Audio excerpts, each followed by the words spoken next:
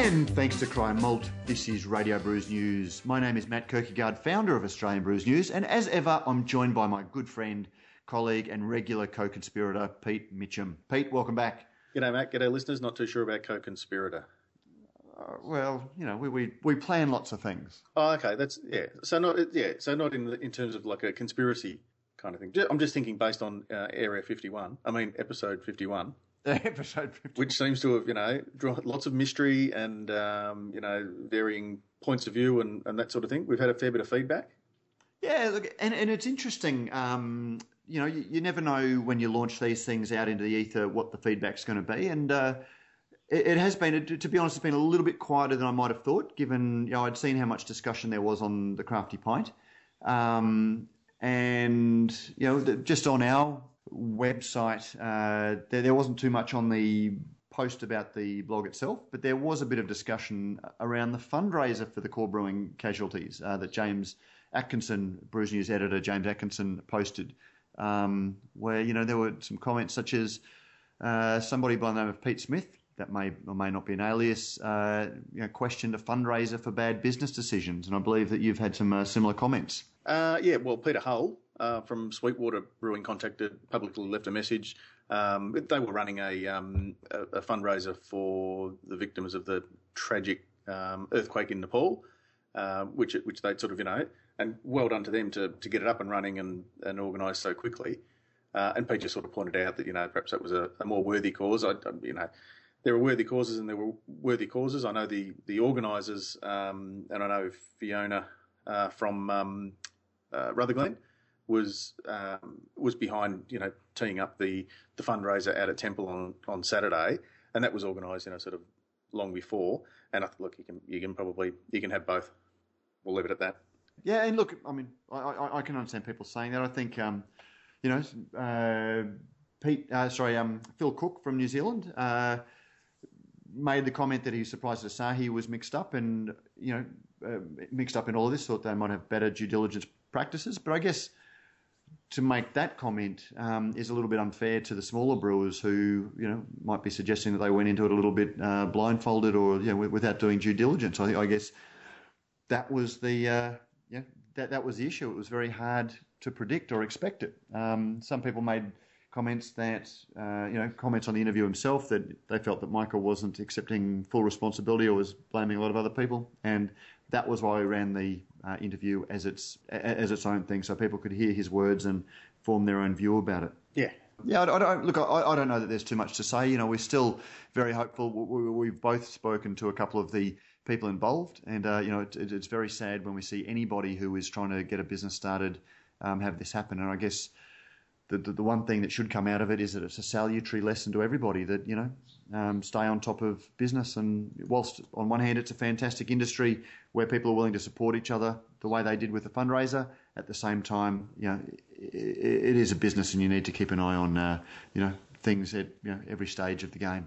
Yeah, no, I've had several contacts from brewers and people in the industry just sort of commending us on putting that side of the story and following the story through, sort of sentiments to that effect. And like you say, it's worth putting out there that, whilst we're in this growth, lots of different opportunities will arise, both for, in retail and in supply and installation of kit and all sorts of various bits and pieces. And it's worth just sort of remembering that you need to go into it carefully. Particularly at the moment with the industry so dynamic, and we've got a lot of new players entering the brewing sphere. We're seeing malt suppliers spring up. We're seeing beer distribution companies, both mail order and a lot of little retailers. That you wouldn't want the takeaway message to only deal with people that have got an established track record, because that would automatically preclude exciting new players from entering the market. But at the same time, people who have been around for a long time, have been around for a long time for a reason. So yeah, the story probably serves more to, prepare potential suppliers into the market to make sure that they've got all their ducks in a row before they start sort of taking deposits and, have a look at their business plan and all that sort of thing. And communicate, which seems to be one of the big things that came out of that as well. Communicate with your suppliers, but also, communicate with the businesses that you're dealing with. Yep.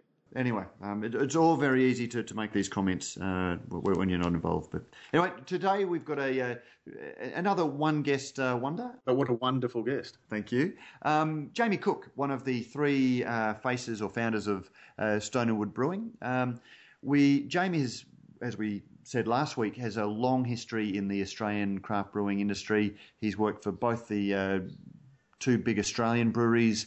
He has worked in marketing, building some very successful brands, and now he is also a founder of Stone & Wood, which is one of the very successful Australian independent craft breweries. We're not so much speaking to Jamie about Stone & Wood today, although it's impossible to talk about the craft beer industry without bringing it back a little bit. But Jamie, we're using his wealth of insight into the market to throw a couple of questions to him.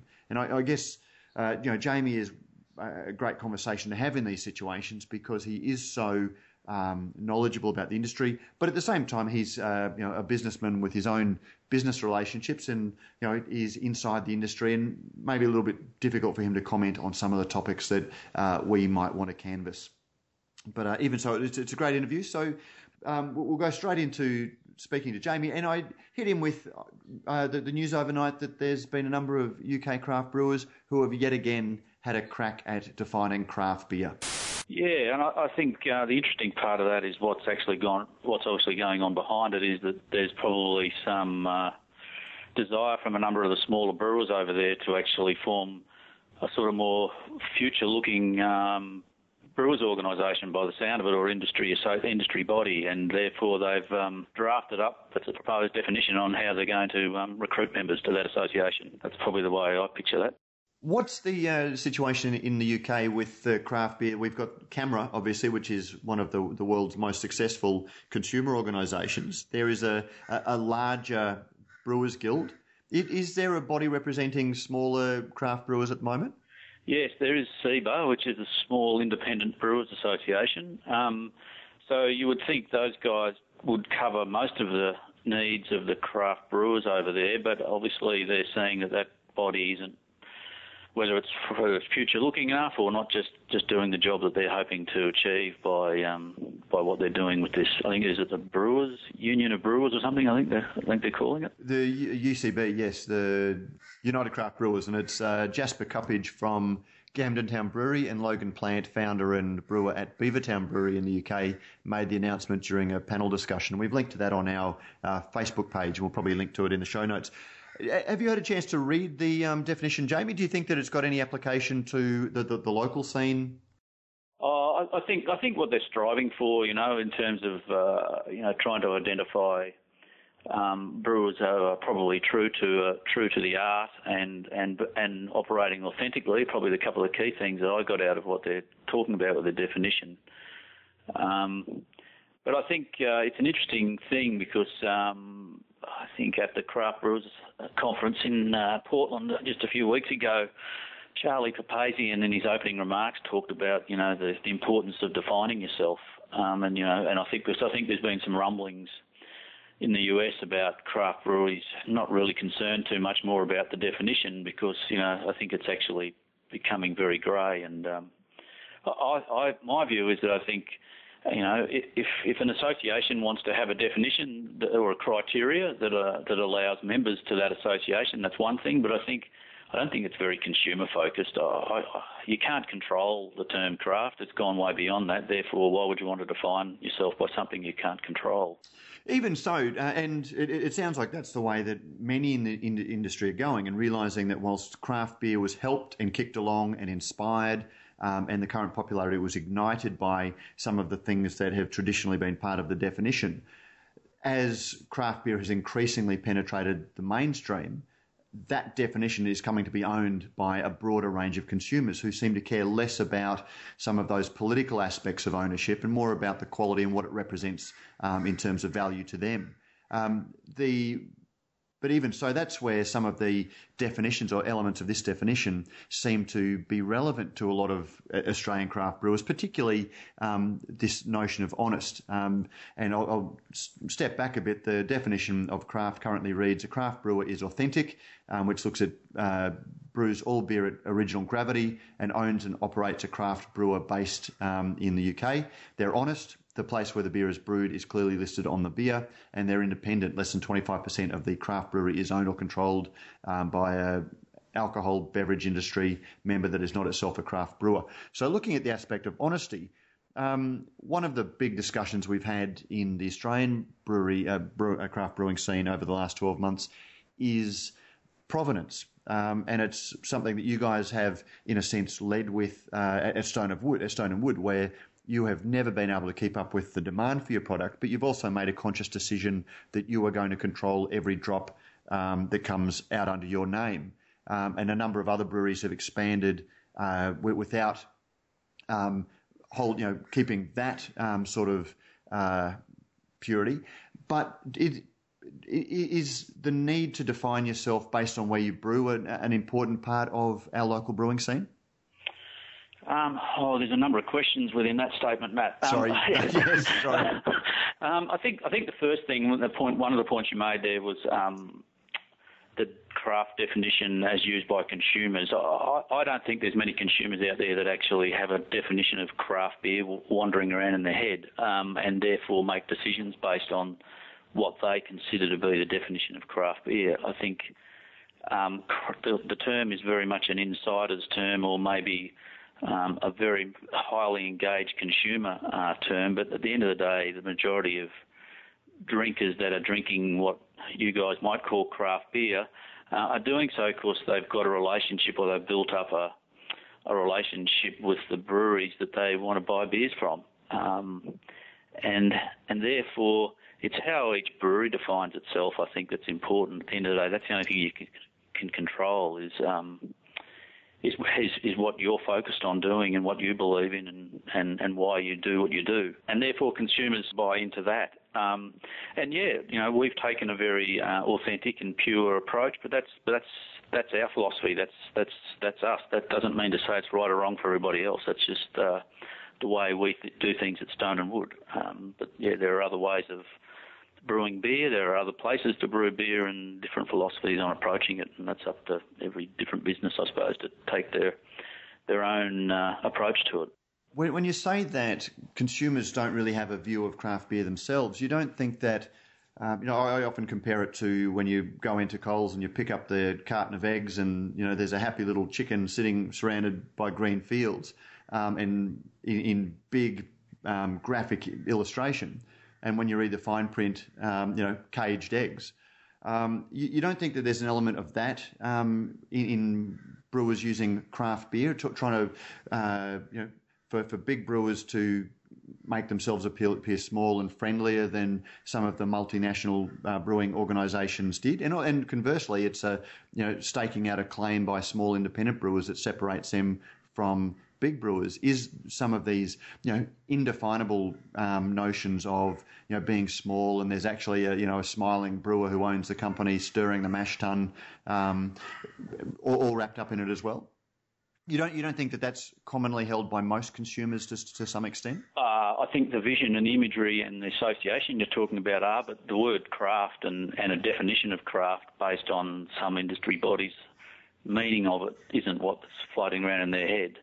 And that's where I think the discussion around craft tends to get very lost, because craft means a lot of different things to a lot of different people. And people may position themselves as something that they're not, but they don't necessarily use the word craft to do that. It's just the way they talk about themselves, design their packaging, etc., or whatever, the brand story. And consumers these days, some of them will look further into that and read the fine print and make decisions based on that. Others may not. But I don't think to the consumer, a lot of these people that you're portraying, that you're putting forward, that necessarily positioning themselves as craft, don't necessarily put a label on themselves as being craft. Therefore, I'm trading off some equity that other people have created. It's interesting you say that, because I look at spreading across the craft industry, and for example, we've seen Coles through their Steamrail brand enter the market with their own beer label. They're very careful not to have Coles' name associated with it, and I regularly walk into Coles-owned supermarkets that are selling it, and I always ask the staff member where it comes from, and almost invariably I'm told that it comes from a small craft brewery. It's never from Asahi's brewery in Laverton. Last Friday I was told it came from a little brewery in Hawthorn.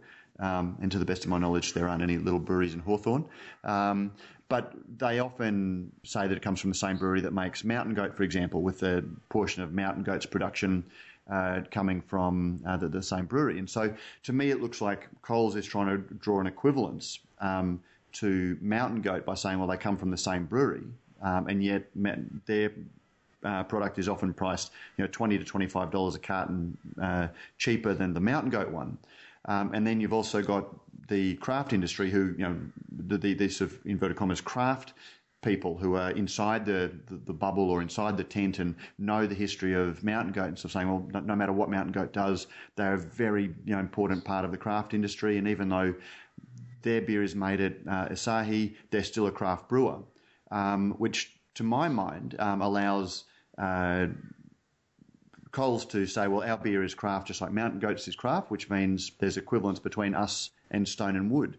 When I think if you ask most people and you explain the stories of most people, even casual consumers see a fairly clear distinction between not necessarily the liquid, but certainly the business proposition or the underlying values that they're investing in when they buy that beer.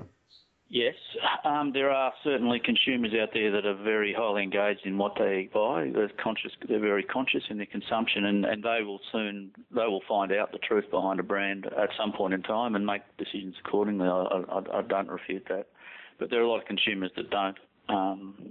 At the end of the day, they'll make a decision based on, well, that's a pretty label, or that beer tastes okay, or it's at a good price.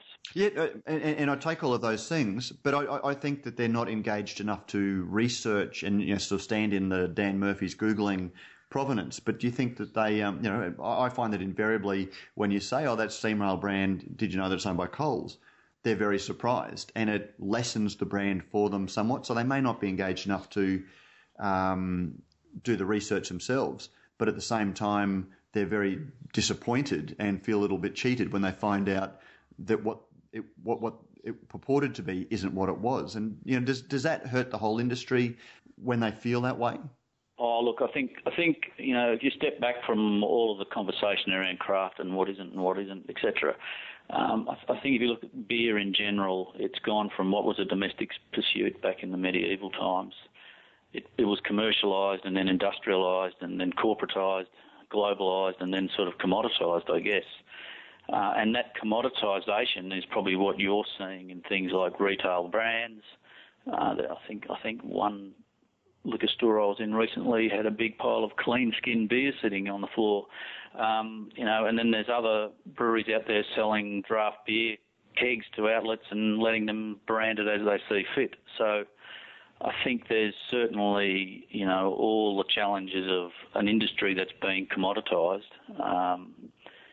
out there in the marketplace. But at the same time, what we're seeing is massive growth in brewers who are focused on doing the right thing and being authentic. And in fact, most of them can't keep up with demand. So there's obviously some consumers out there who are very conscious in the way they buy beer and are tapping into the breweries that they appeal to them. At the and I guess that's where we're looking at the moment. We're in a rapid expansion phase where I think that you could probably draw some comparisons to a property boom, where suddenly everyone that owns real estate is a property developer because they're sitting back counting their riches, and you can renovate and sell because the market's growing. And it's once things start to plateau off a little bit that underlying value really matters. We're in that phase where there is great interest in craft beer. There's a growing market. There's growing demand for it. Once that demand starts to taper off, if it does, will brand start to matter more to smaller brewers? I think brands matter from now for any brewer. Otherwise, we'd be selling beer in plain bottles and unmarked taps. So brands obviously matter. So that's how people make a decision over one beer or another. You don't, without a brand, unless you're trying all those unbranded taps or unmarked bottles, and find one you like, you never know which one that was to buy it a second time. So certainly brands do matter. I think in terms of the growth of the market, I can see it continuing to go. I know there's some talk about a bubble and what have you, and even in the US there's talk of a bubble. The way I look at the market these days is that I think the bubble is certainly there in the beer market, but it's not the craft bubble. It's actually the big global brewers who are sitting in the bubble. Their bubble's not going to burst, but it's certainly got some serious leaks. And it's dying a death of 1,000 cuts because they've consolidated to a point where they're so far away from what the consumer wants that they're finding it very hard to work out how to get back there. I'm just trying to reconcile some of the things you've said, that on one hand consumers don't really matter, but branding, consumers don't really care on one level, but then branding does matter. And, looking at that element of a craft beer bubble, I look at, when you've got large breweries who are entering the craft beer space and, making a range of lighter golden ale. We've seen Coke enter with the Yenda range. We've seen Coles and Woolworths both have their beers, all of which are being sold at a significantly cheaper price and with greater reach and distribution than a lot of the small independent breweries that are going. And then comparing that with much more expensive beer and arguably in some cases better beer, but again that's from small breweries. That's a very disputable thing. You don't think that that whole concept of unit cost is going to, and commodification of craft beer is going to happen as well. And unless you can justify a higher price for your product, that a lot of breweries are really going to struggle once consumers' excitement starts to wane, and with it their willingness to travel 2 or 3 suburbs to find exotic little beers or pay a considerable premium for what they regard as authentic craft. I think price is always an important thing. Well, it's actually not so much price, it's value. Beer drinkers make decisions on value based on their love of the brewer's beer or their brand, or and price is a element of that. And those two things combined, certainly value comes to the table. I think that people, apart from the small guys who appear to be playing in the space that you're talking about, understand that, they're going to have economies of scale, but there's also a margin in the market that they would be wanting to maintain. Yeah, I don't think we're going to see some crash in prices that makes a whole bunch of small brewers unprofitable. That short term, you don't see it as a longer term thing, and I just sort of draw parallels with, for example, the international premiums, or what were once known as international premiums, that are these days only selling at a slightly higher premium to mainstream beer, and they're not quite regarded in the same way as they were, even 5, 6, 7 years ago. You're talking about imported brands such as, you're talking international... Well, licensed brands such as Heineken and Peroni and Beck's and Stella. Yeah, well, I think the difference there is that the brewers who used to import those beers now own them. So, I think they look at those brands differently. Certainly the pricing has come down, but I think the pricing premium in the market versus mainstream beer was probably in Australia at, I think, almost taking the piss point, and I think that's one of the challenges. I think in terms of your pricing around the small brewers, the bigger guys pose some risk in terms of having lower price points out there, but it's up to the smaller guys to build stronger value in and equity in their brands to withstand that. And conversely, there's probably small brewers out there that are pricing at the very, very high end of the market, and probably potentially doing as much injustice to the category as well by sort of putting prices that are probably a little, to some extent over and above what people would normally see as good value for any beer, no matter how good it is. Which I guess brings us back to that convoluted question I asked about the equivalence between Steamrail and you guys with some of the contract brewers in the middle. Do you see that there, breweries that contract out substantial parts of their production to the same facility that we're seeing some of the big, industrial isn't the right word, but some of the bigger, more corporatized brands coming from? It's going to be, increasingly difficult for them to maintain value in their brand? Look, I guess there is a challenge there. And at the end of the day, that's a decision. Contracting out your beer is a decision based on what's right for those brewers. And we've looked at that decision over the years, and for us, there's a number of reasons why we haven't done it. One is we just believe in the fact that it's going to have a Stonewood name on it. It's going to be brewed by us. So there is an element of control on that, certainly. There's probably also some certainty around sourcing the product is another reason. So, it's all well and good for someone else to brew your beer, but they're also brewing their own beer and a lot of other people's beer.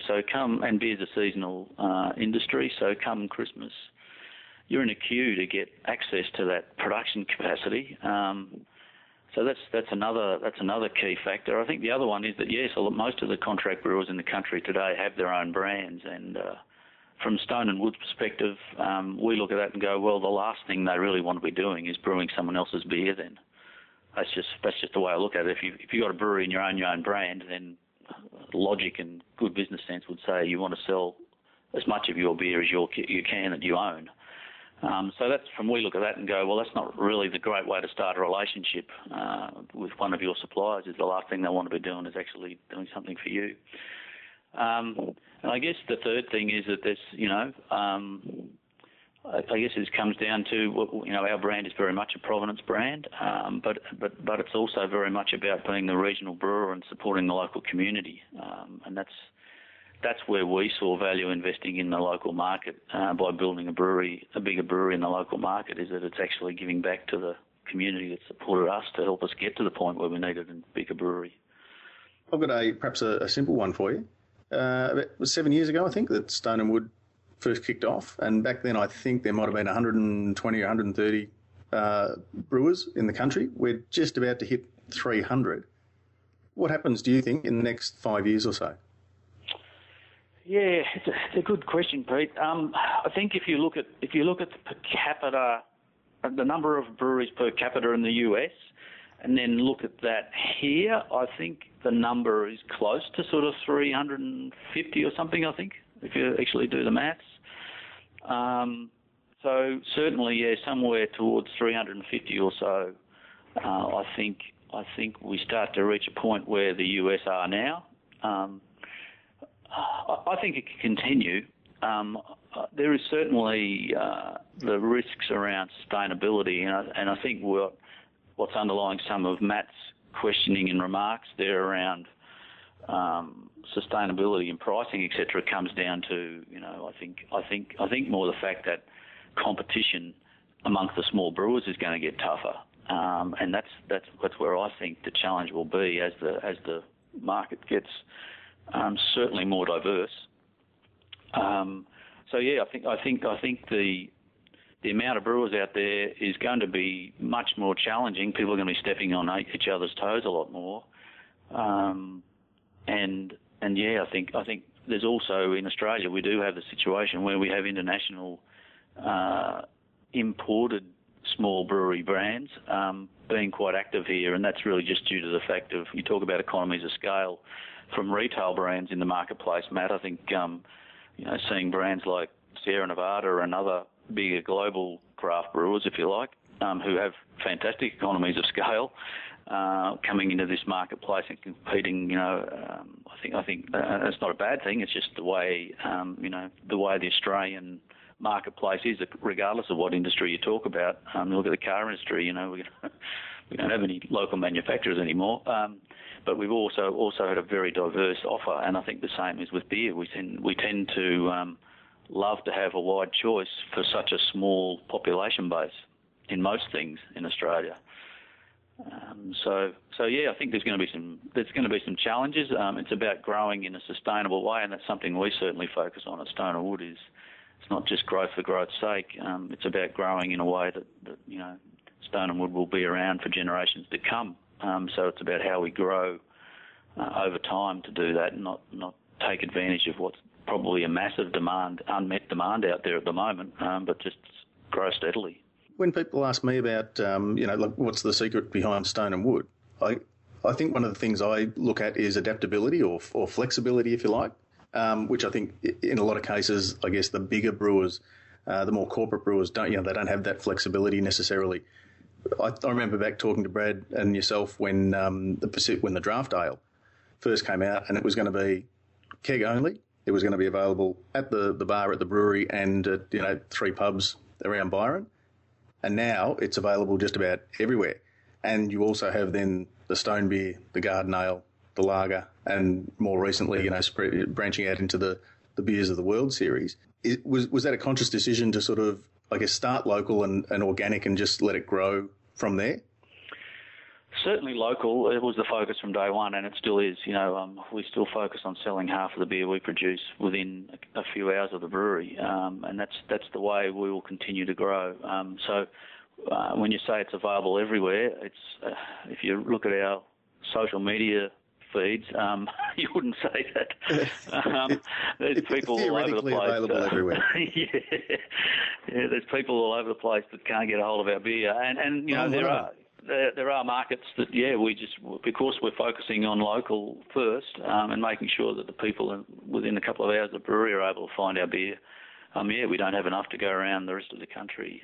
So certainly local, we talk about long-term trends and consumer trends and drinkers looking for things. I think local is underlying all of the growth in this small brewery industry is consumers across all categories looking towards local. That's one of the big drivers for us. Local, authentic's the other one, and then personal connection.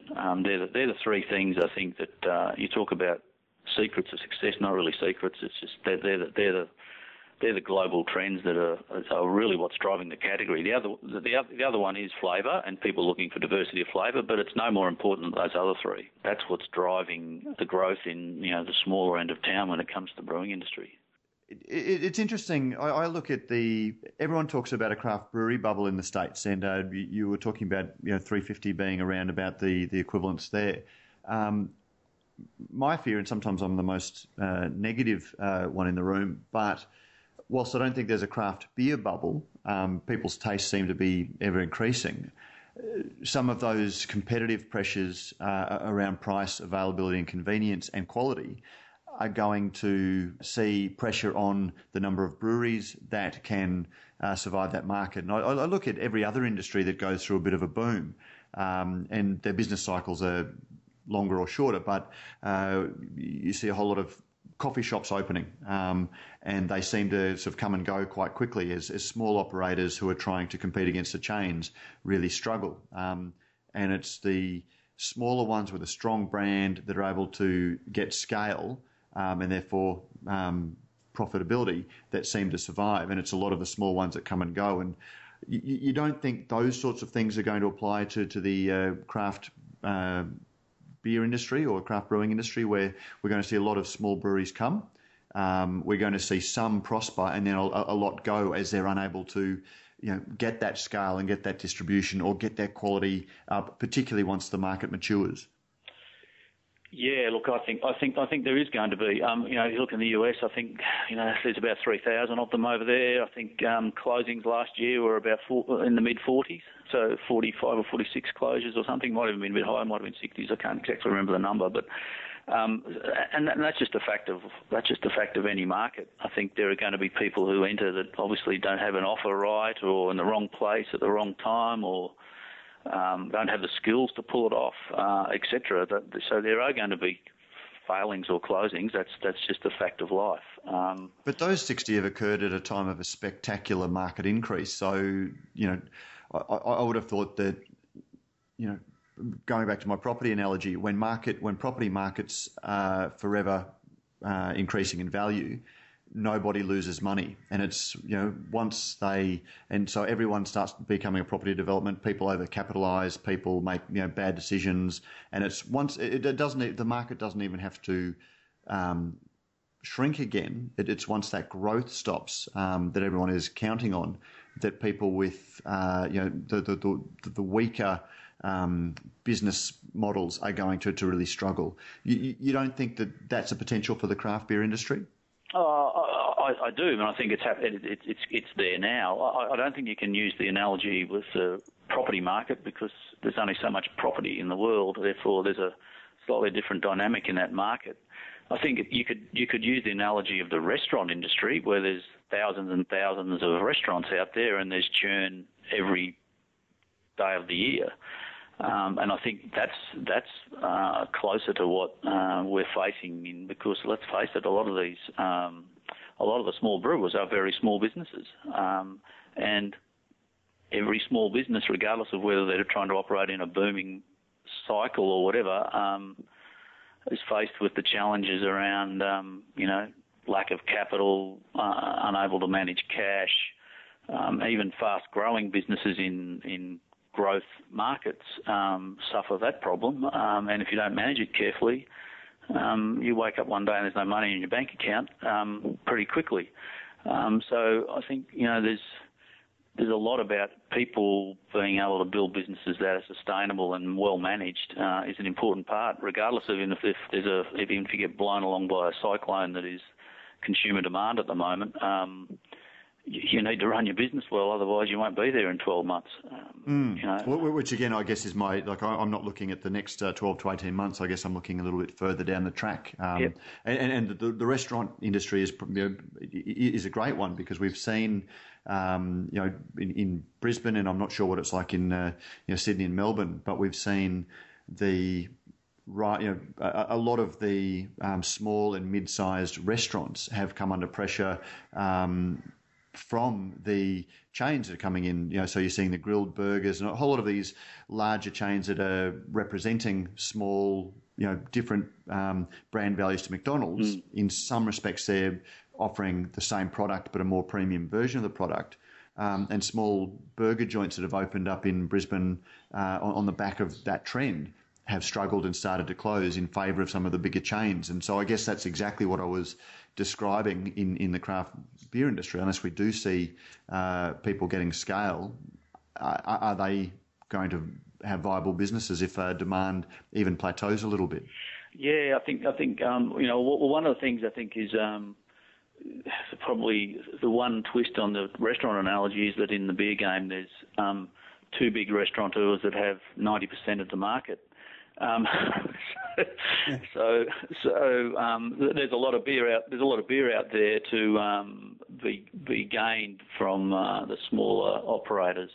But I think the other key piece is that there is certainly a lot of hype around the category at the moment, and some of that hype is at probably the more unsustainable end of the market to some extent.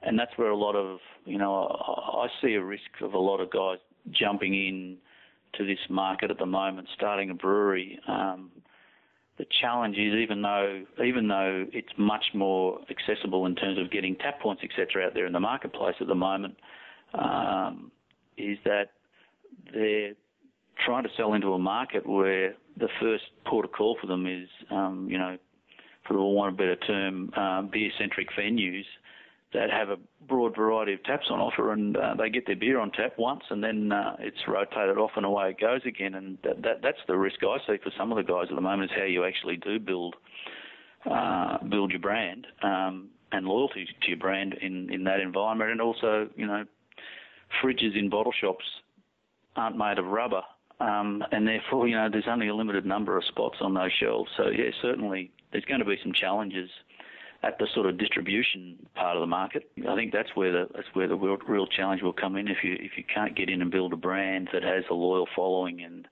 can maintain space on a bar or on a shelf in a fridge, you are going to struggle. Can I finish with a Dorothy Dixer? Yeah. Well, no.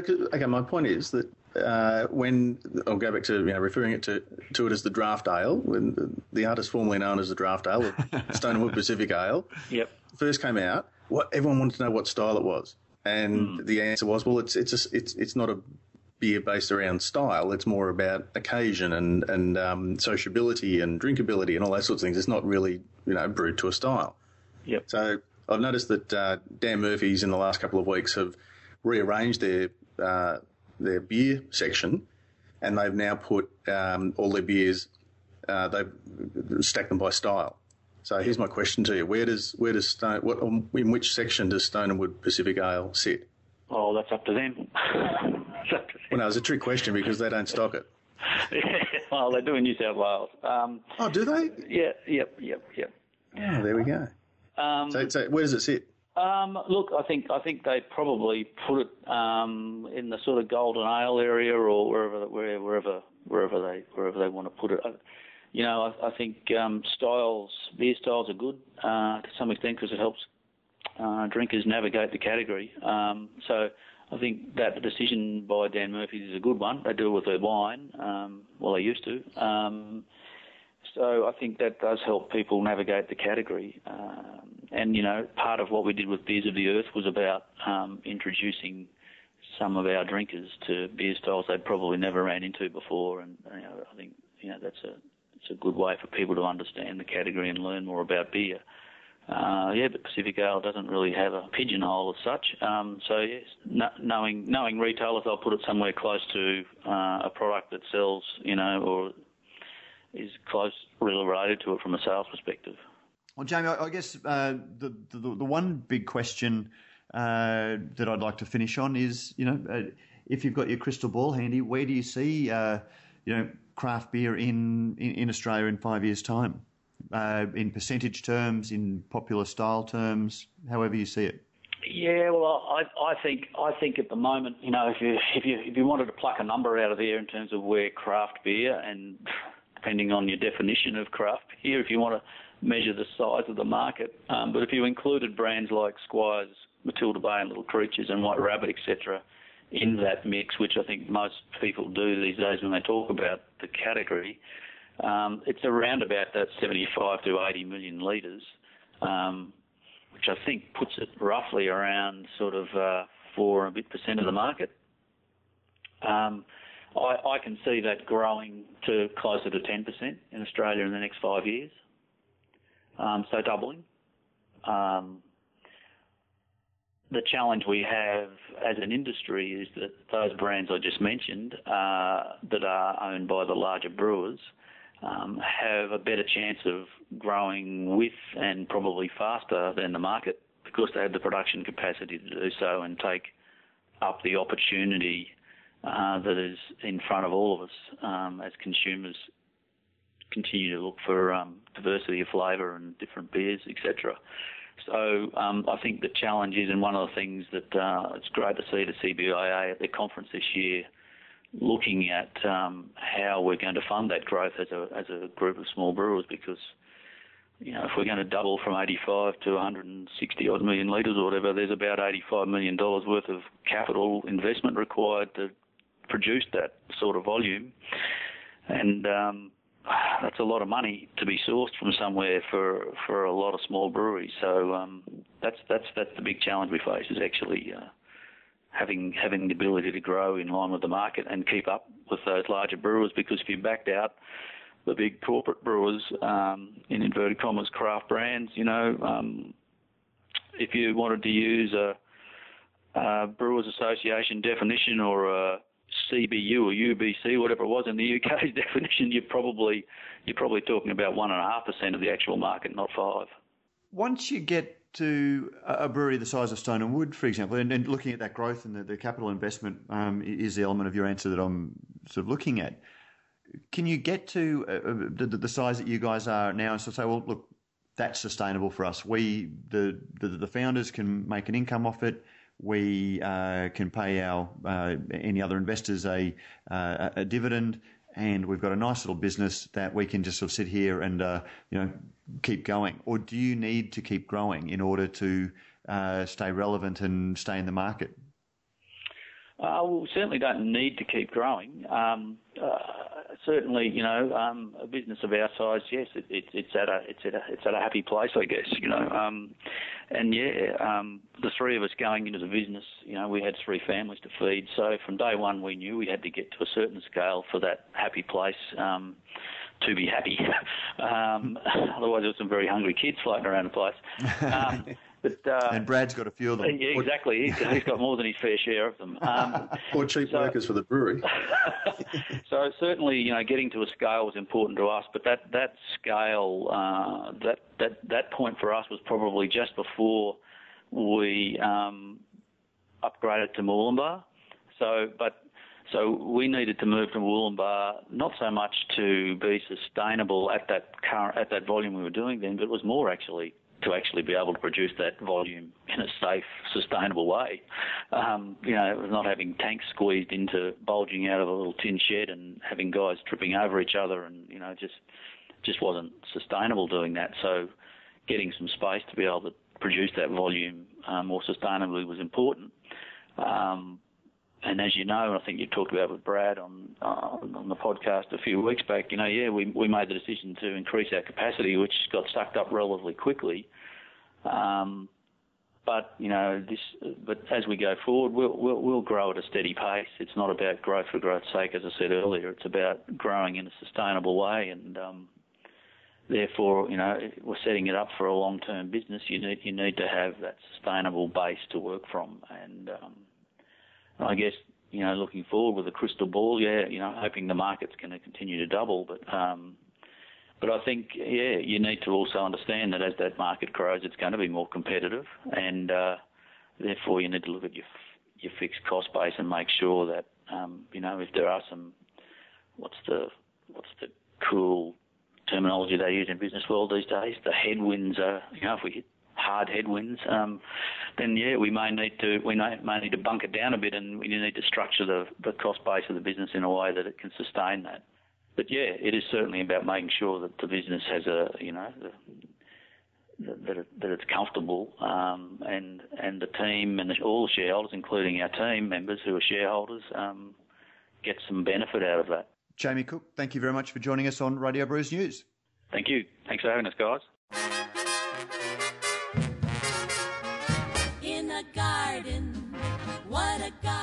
Brews News is made possible by Brewpack, Australia's #1 craft contract brewer. With over 100 craft beers and ciders on the roster and counting, Brewpack specialises in offering growing craft breweries a home for their packaged and kegged beer, no matter how crafty. Serious about handmade beers, and with an open-door policy, Brewpack's brewers love having passionate, hands-on partners in the brewery. Thinking about craft contract brewing? Think Brewpack. And yes, we thank Brewpack for not only making a whole lot of great craft beers possible, but also for making this podcast possible. There you go, Prof.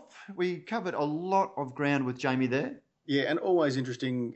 The only thing better than having a chat to Jamie is having a chat over a beer with Jamie.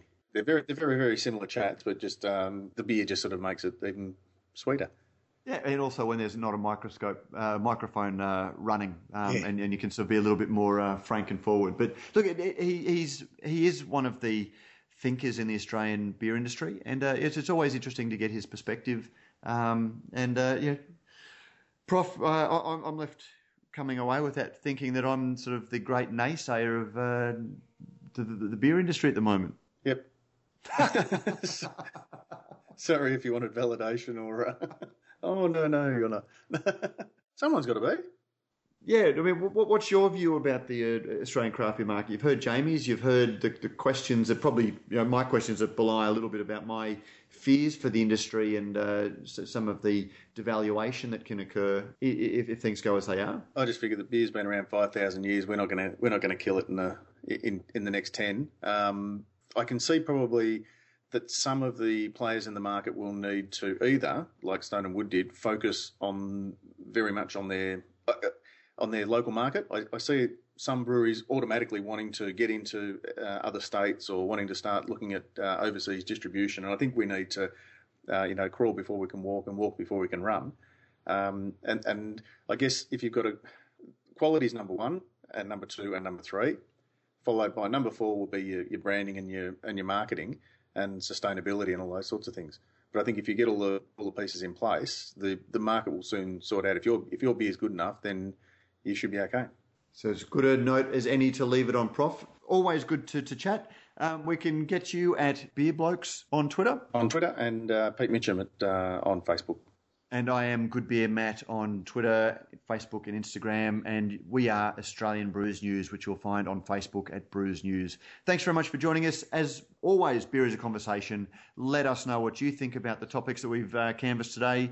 Let us know what you think of the state of the beer and what some of the great dangers for the beer industry are going forward. And we look forward to joining you again next week for another episode of Radio Brews News. Let's strike up the band, Prof. Talk soon. See you, Matt. See you, listeners.